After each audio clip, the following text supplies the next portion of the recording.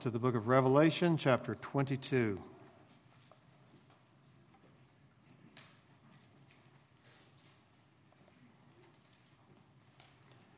Revelation 22. I'll begin with verse 6, and we'll read through verse 21.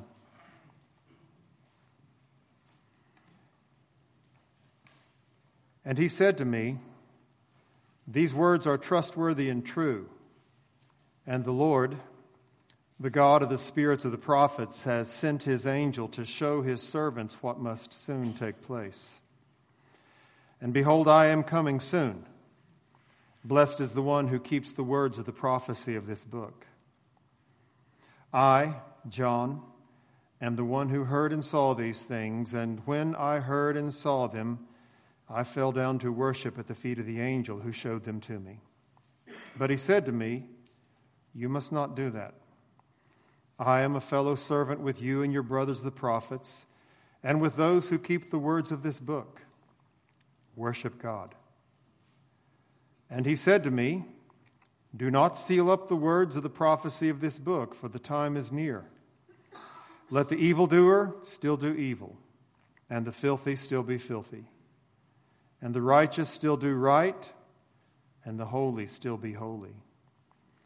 Behold, I am coming soon, bringing my recompense with me, to repay each one for what he has done. I am the Alpha and the Omega, the first and the last, the beginning and the end. Blessed are those who wash their robes so that they may have the right to the tree of life, and that they may enter the city by the gates. Outside are the dogs and sorcerers and the sexually immoral, and murderers and idolaters and everyone who loves and practices falsehood. I, Jesus, have sent my angel to testify to you about these things for the churches. I am the root and the descendant of David, the bright morning star. The Spirit and the bride say, 'Come.' And let the one who hears say, 'Come.' And let the one who is thirsty come. Let the one who desires take the water of life without price. I warn everyone who hears the words of the prophecy of this book. If anyone adds to them, God will add to him the plagues described in this book. And if anyone takes away from the words of the book of this prophecy, God will take away his share in the tree of life and in the holy city which are described in this book. He who testifies to these things says, 'Surely I am coming soon.' Amen. Come, Lord Jesus. The grace of the Lord Jesus be with all.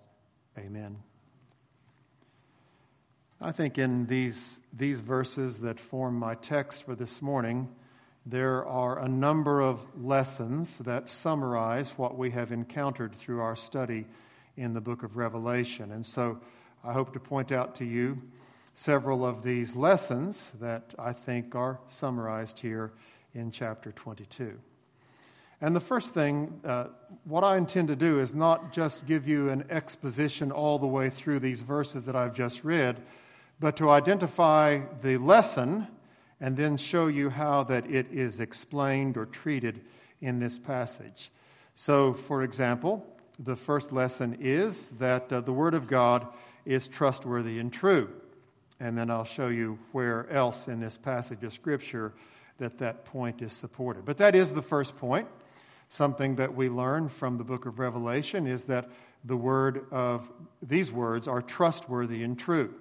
So as the angel who has been showing these things to the Apostle John is bringing them to a close, then he assures him all of these things. You've seen some amazing and marvelous things, but keep in mind that this is not just some kind of a fairy tale to be entertained with or to be marveled at, but rather this is a revelation from God, and it is trustworthy, and it is true.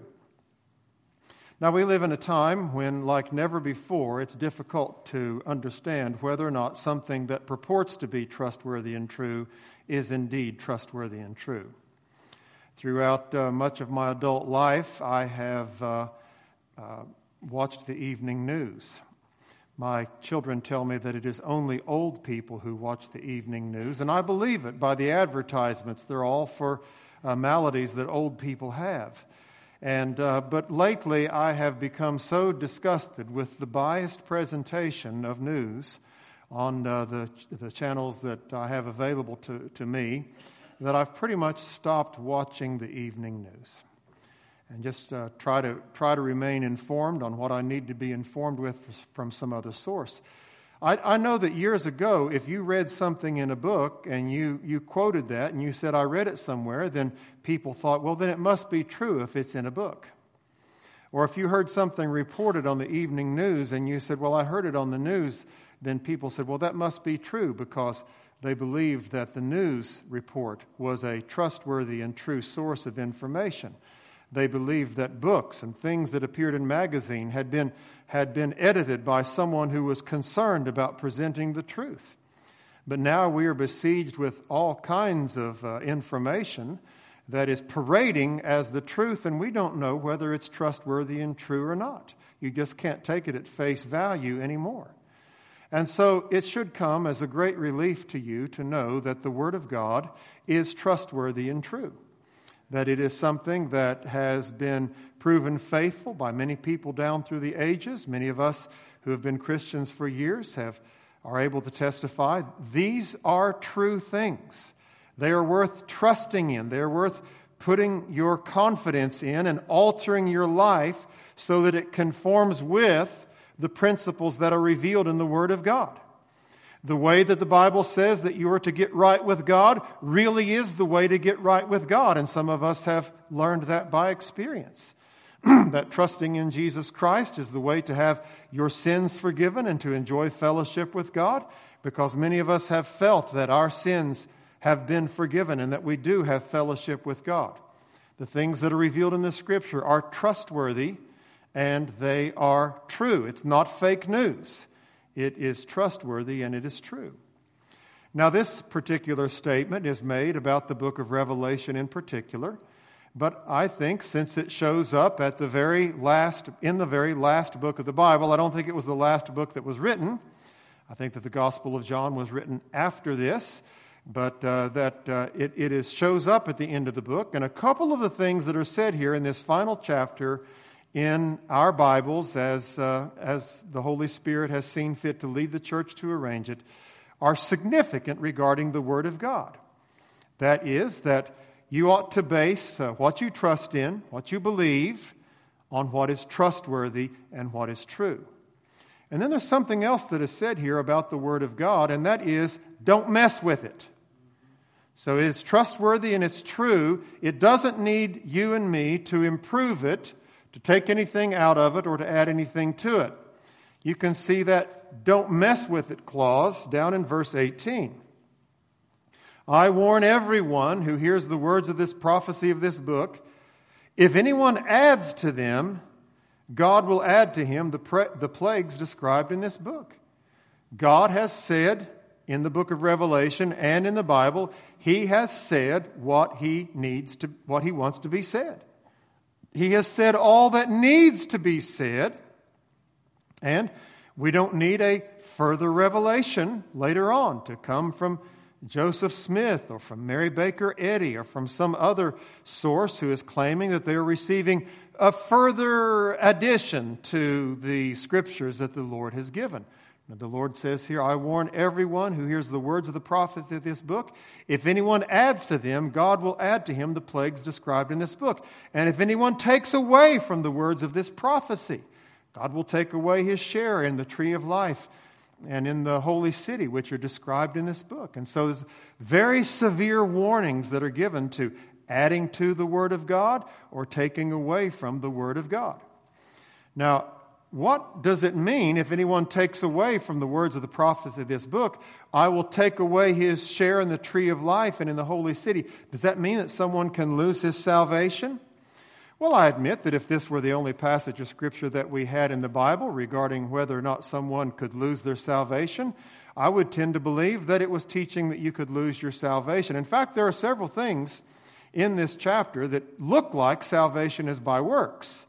If all I had was Revelation 22, verses 6 through the end of the chapter, then I might conclude that salvation is by works. But that's not all that we have. This is why it is important for us to bring theology to our interpretation of particular passages of Scripture. We look at what the rest of the Bible says. The rest of the Bible says that you cannot lose your salvation. The rest of the Bible says that salvation is by grace through faith alone. And if you're saved because of what someone else has done, then you can't lose it through what you do.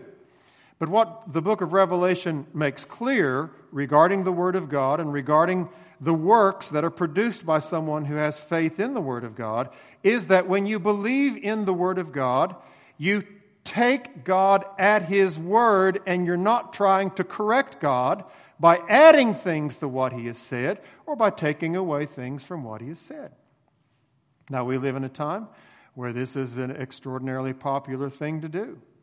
People look at the documents of the New Testament and they say, well, if we give credit to what you Christians say, they are at least 1,900 years old. And some of the ethical standards that were propounded 1,900 years ago have since that time become outdated.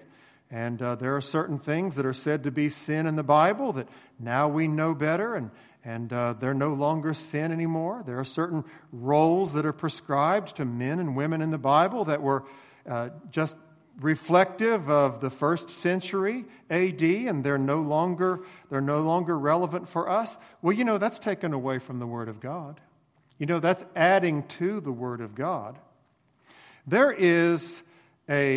When you are saved by believing in Jesus Christ. But where do you learn about Jesus Christ? You have to learn about Jesus Christ from the Bible. You can't just make it up. Just make up a Jesus of your own creation. That's not the real Jesus. The real Jesus is the Jesus who is revealed in the Holy Scriptures. And the way that we learn about Jesus is by reading what the Bible says about Him. So if the Bible says that Jesus, for example, says, I am the way, the truth, and the life, and no one comes to the Father but by me, Jesus is proclaiming that He is the only way to get to the Father, and then we come along centuries later and say, well, that's extraordinarily narrow-minded. There are actually other ways to be saved. We've made a dreadful mistake. We have acted as if we know better than Jesus, the Son of God. And we are adding to the Word of God, but we are also demonstrating that we do not have that kind of faith in Jesus Christ that rests upon an assurance that the Word of God is trustworthy. And so you may be believing in a Jesus of your own creation if your tendency is to add to the words of the book of this prophecy or take away from the words of the book of this prophecy. In the last few days, I have been in correspondence on email with a young man whose story I have told you before. And I think I've mentioned this recently. I don't know. No, it was at a different church where I was preaching.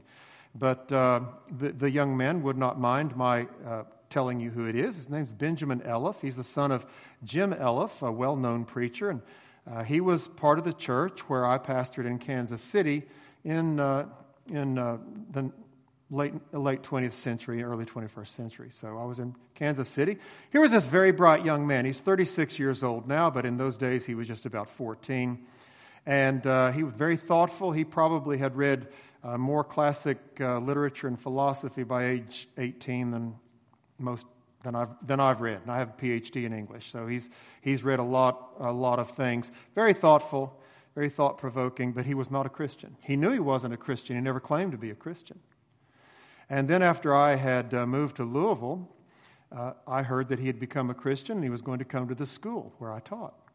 And so when he came, I said, well, I've heard you become a Christian. Tell me about it.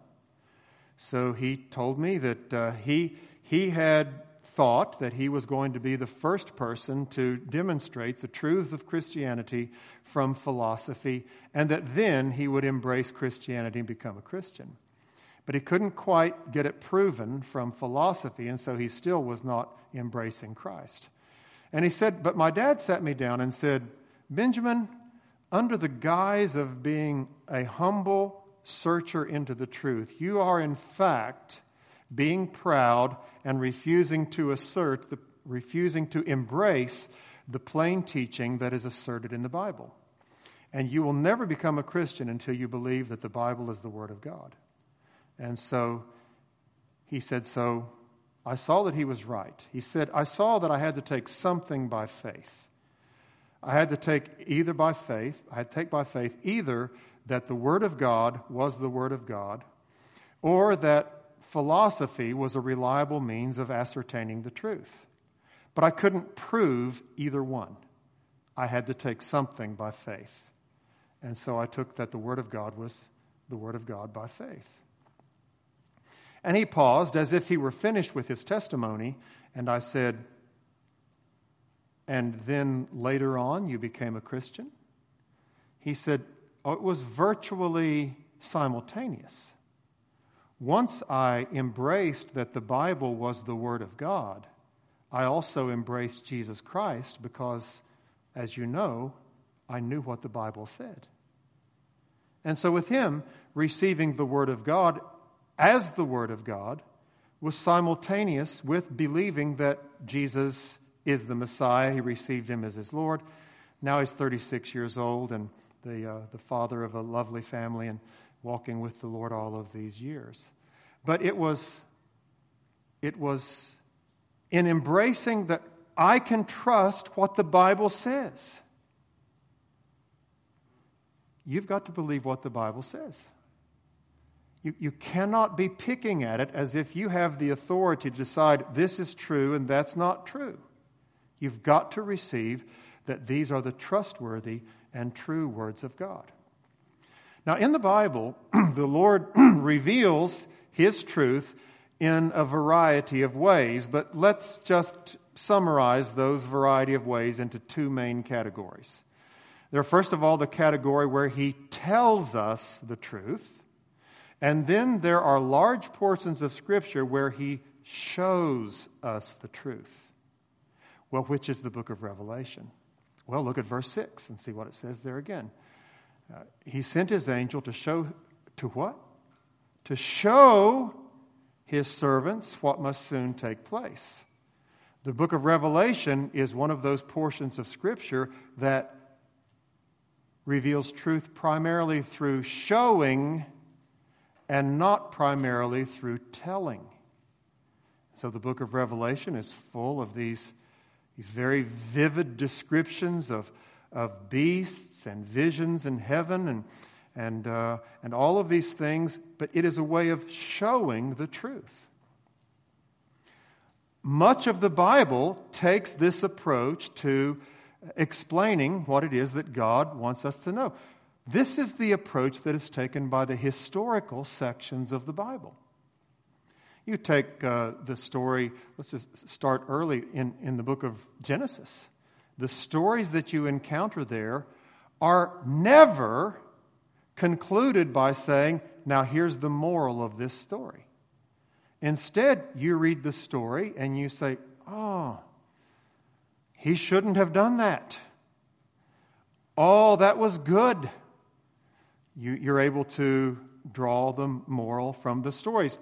There are storybooks that have no words in them. I mentioned one of them to you earlier in this series.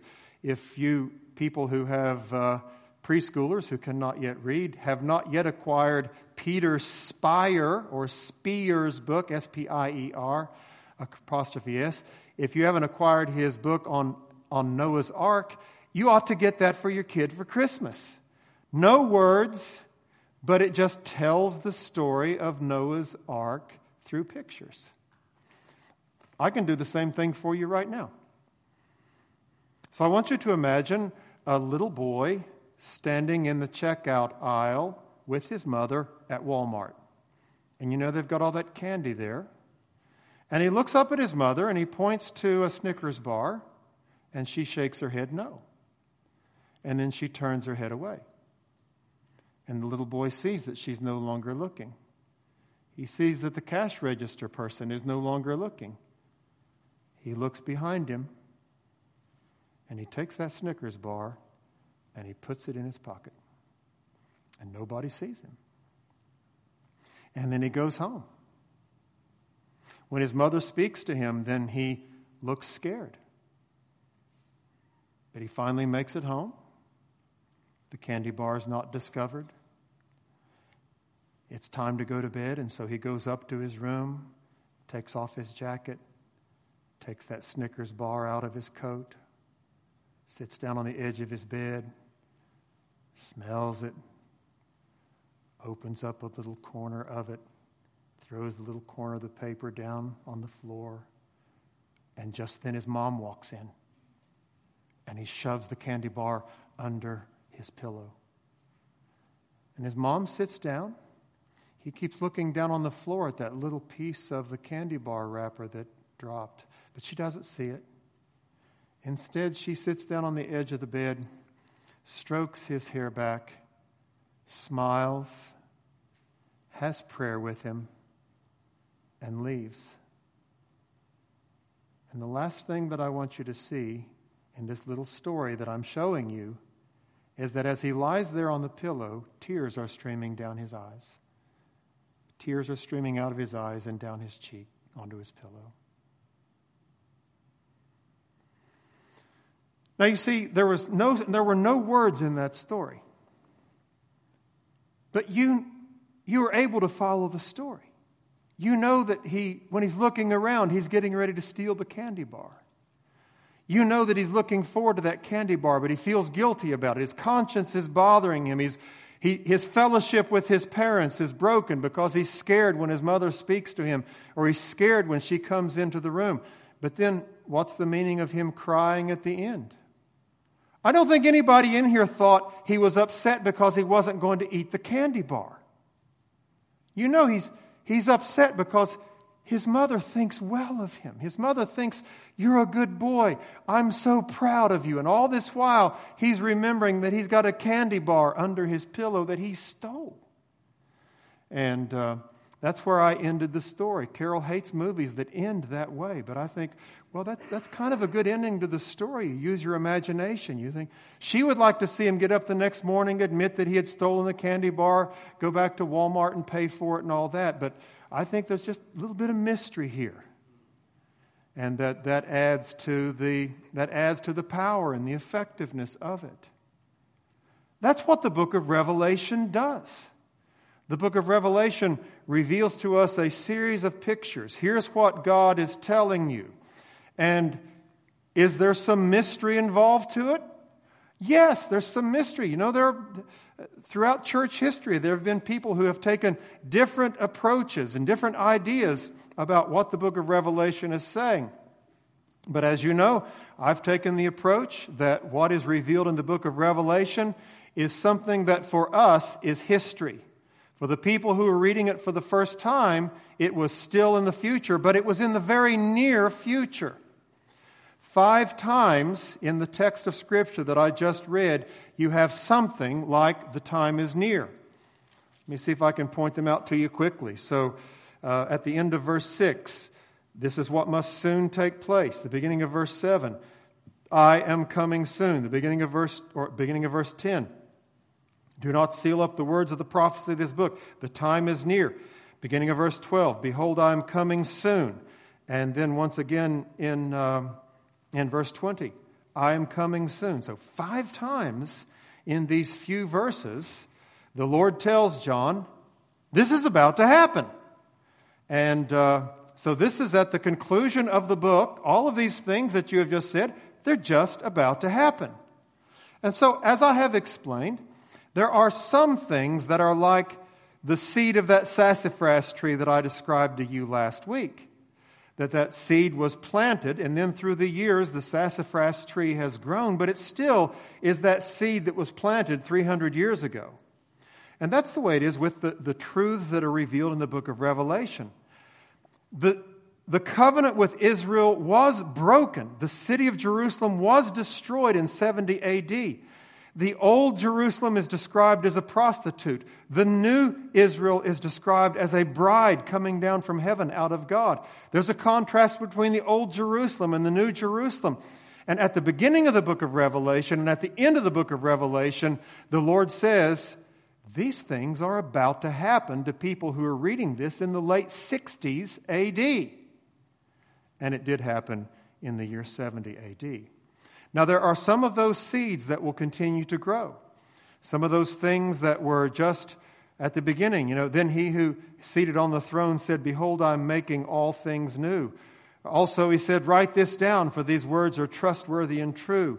And so on. That there are things that they're happening now. The kingdom of God has been established, and it's going to grow and grow and grow until it is ultimately realized in the new heavens and the new earth. But I think that from the Revelation 1 and Revelation 22, you've got to conclude that the book of Revelation is mostly about things that were just about to take place for the people who read it for the first time. Now, the benefit of that is that we're able to read the book of Revelation with the attitude, God is teaching us things here like He has been teaching us in the other demonstrative sections of the Bible, as opposed to didactic. Demonstrative, you're showing. Didactic, you're teaching. So in the demonstrative sections of the Bible, you have history that is recorded, and then you take lessons from the history. These things were written for our example, upon whom the ends of the ages have come. And so we read the book of Revelation with the same kind of spiritual attitude of learning that we read the history of the Babylonian captivity, that we read the book of Jeremiah. Jeremiah's warning, if you don't repent, then this is what's going to happen. Oh, don't go down into Egypt, or the Lord is going to judge you, and the king of Babylon will come and take you anyway. Well, look, you and I are not in danger of being overtaken by the king of Babylon. So how do we read that, and how do we benefit from that? Well, the same principles that led to God judging Israel in those days are the same principles by which the Lord works today. And the things that pleased Him then are things that pleased Him today. And so we see from Revelation 22 that the book of Revelation is part of that book, part of God's Word that teaches by demonstrating, teaches by pictures, because God sent His angel to show His servants what must soon take place. So, really, I've given you the first two lessons. The Word of God is trustworthy and true, and much of the Word of God, including the book of Revelation, teaches through showing. But let's go on and look in verse 7 at something that I just mentioned. "Behold, I'm coming soon. Blessed is the one who keeps the words of the prophecy of this book." Now, keeping strongly implies obeying. Part of keeping is remembering. I grant you that. But usually when we think of keeping the commandments of the Lord, we're not thinking of, hey, I need to memorize these things and not forget them. That's part of it. But mainly, and I think rightfully so, we think there are principles that are revealed here that should influence the way that I live my life. And so the principle here that I think is taught in the book of Revelation is that your life reveals your loyalties. Your life reveals your loyalties. This will come as a shock to some of you who are hearing it for the first time, but some of you have already heard it. Right now, you have a mark on your forehead.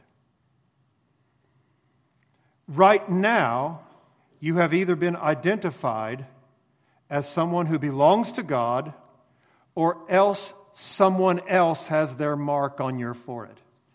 Now, of course, none of us in this room have tattoos or any kind of chips implanted in our forehead or in our hands. But this is a way of saying, when you are loyal to a way of thinking, it shows up in the way that you think, and it shows up in the way that you live. The Bible teaches that salvation is by grace through faith. It is free. The gift of salvation is free. But when you receive this gift of free salvation, it makes a difference in the way that you live. And you become a person who does good works. You become a person who keeps the words of the prophecy of this book and other books of the Bible. Now, this is not the only place in this text where this point is emphasized, that your life reveals your loyalty. So look at what it says in verse 12. Behold, I am coming soon, bringing my recompense with me, to repay each one for what he has done. Repay each one for what he has done. So are our works going to be taken into account when we are judged? Yes. The works that you do indicate where your loyalties lie. And if you are a righteous person, then you will do right. Look at verse 11. Let the evildoer still do evil, and the filthy still be filthy, and the righteous still do right, and the holy still be holy. I meant to save this for later in the sermon, but it comes up now. The point here is there comes a time when there is nothing more that can be said, and an evildoer is not going to change. He's going to keep doing evil. And a filthy person is not going to bathe. He is going to remain spiritually filthy. But that indicates where his loyalties lie. And the same thing with the righteous person who does what is right and the holy man who remains holy. He is not justified on the basis of his holiness, but whether or not he really has received the Lord is obvious in the works that he does. The way that you live reveals where your loyalties lie. And that shows up elsewhere in this text of Scripture, but that's enough to show you that the way that you live indicates where your loyalties lie. So the Lord says, blessed is the one who keeps the words of the prophecy of this book. So a first lesson, the words of God are trustworthy and true. Second lesson, much of the Word of God teaches through demonstration, through pictures, and the book of Revelation is one of those books. Third lesson is that the way that you live indicates where your loyalties lie. Whether or not you have received the Lord Jesus Christ will be evidenced in the way that you live. Here is a fourth lesson. One of the main easy-to-see lessons in the book of Revelation is worship God alone. Look at verse 8. I, John, am the one who heard and saw these things, and when I heard and saw them, I fell down to worship at the feet of the angel who showed them to me. But he said to me, you must not do that. I am a fellow servant with you and your brothers the prophets, and with those who keep the words of this book. Worship God. So negatively, we ought not to render that adoration which is due unto God alone. We ought not to render it to any other person or any other angel, no matter how much they have been a blessing to us. And so it seems to me that this would do away with any kind of the veneration of the saints, worshiping Mary or praying to Mary or to any of the other saints. This angel says, I'm a fellow servant with you and your brothers the prophets and with all who keep the words of this book. Worship God. God is the only one who is worthy of worship. And then there are several things that are mentioned here that explain why it is that God is worthy of worship. So, for example, look at verse 13, where the Lord Jesus Christ says, I am the Alpha and the Omega, the first and the last, the beginning and the end. Now, we had this statement in the first part of the book of Revelation, and it wasn't clear whether this was Jesus or if it was God the Father, but it's clear that it's Jesus here who is described as the Alpha and the Omega, the first and the last, the beginning and the end. He is the one who is timeless. To use my illustration that I used last week, he's like a line that has an arrow on both ends. There is no beginning, there is no ending. He is the only one who is eternal. He is the only one who is self-existent and self-sufficient. Everything that is contained in him. You and I have dictionaries that start with the letter A and they end with the letter Z, and the very last word in the English language is there at the very end of the book. But suppose that these dictionaries were issued a volume at a time. Here is the letters A and B.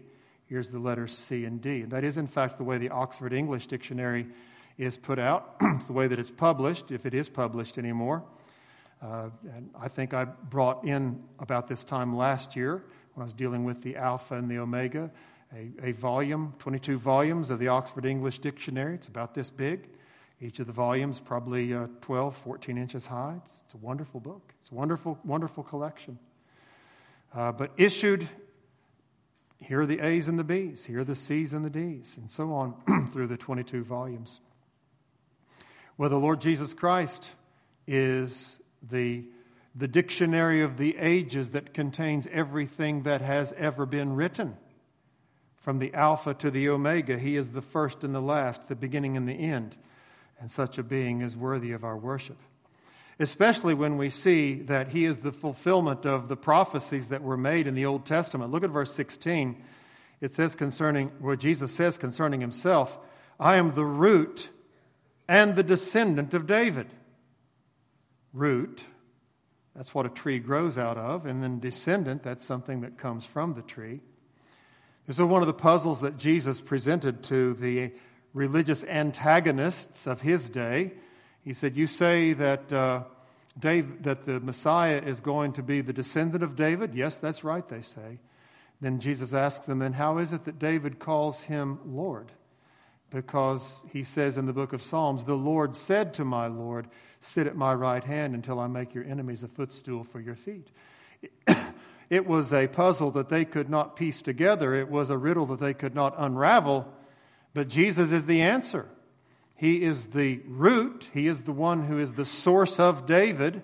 But He's also the descendant of David. And as the root and descendant of David, He fulfills the prophecies that were made concerning Him. We read one of them just a few minutes ago from Isaiah chapter 55 and verse 3. He is the bright morning star. When we were going through the letters to the 7 churches, we read that one of the promises made to those who conquered is that the Lord says, and I will give him the morning star. And at that time, I had already read to the end of the book, and so I knew who the morning star was. But at that point, it's not exactly clear what the morning star is. But here it is clear that the morning star is Jesus Christ. But we ask, why is He called the morning star? Because He is the one who appears at the dawning of the day, at the close of the night and the dawning of the day. And that's one of the main themes of the book of Revelation. A great change is going to take place and is described in the book of Revelation. The abolition of the old covenant, which had been in effect for hundreds of years, and the establishment of the new covenant, which has been in effect for these 2,000 years now, and for who knows how many more years into the future.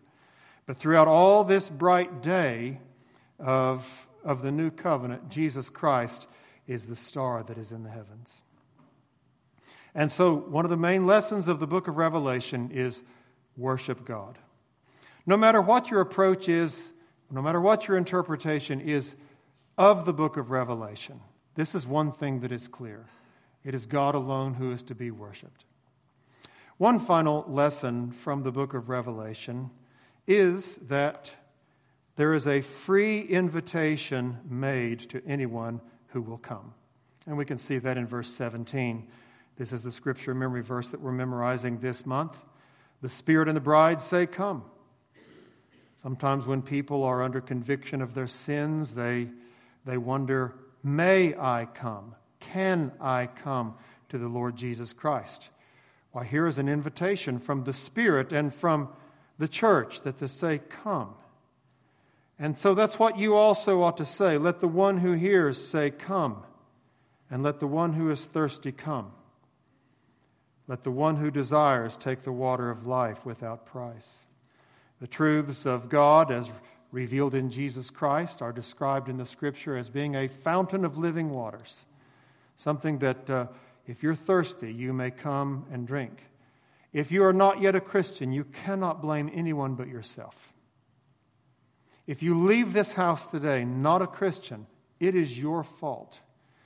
You say, well, I'm not very thirsty. God can make me thirsty if He wants to. God can make you thirsty, but it's not God's fault that you are slaking your thirst on the rot-gut liquor of this world. That's your fault. Stop drinking that, whatever it is that's making you satisfied. Stop eating the junk food, and you'll have a hunger for Jesus, the bread of life. But it's not God's fault. God's invitation is open to you today, and it is an urgent invitation when he says, let the one who desires take the water of life without price. This book concludes with a final benediction, and it is the benediction with which I will close this sermon and close this year-long series on the book of Revelation. The grace of the Lord Jesus be with all. Amen.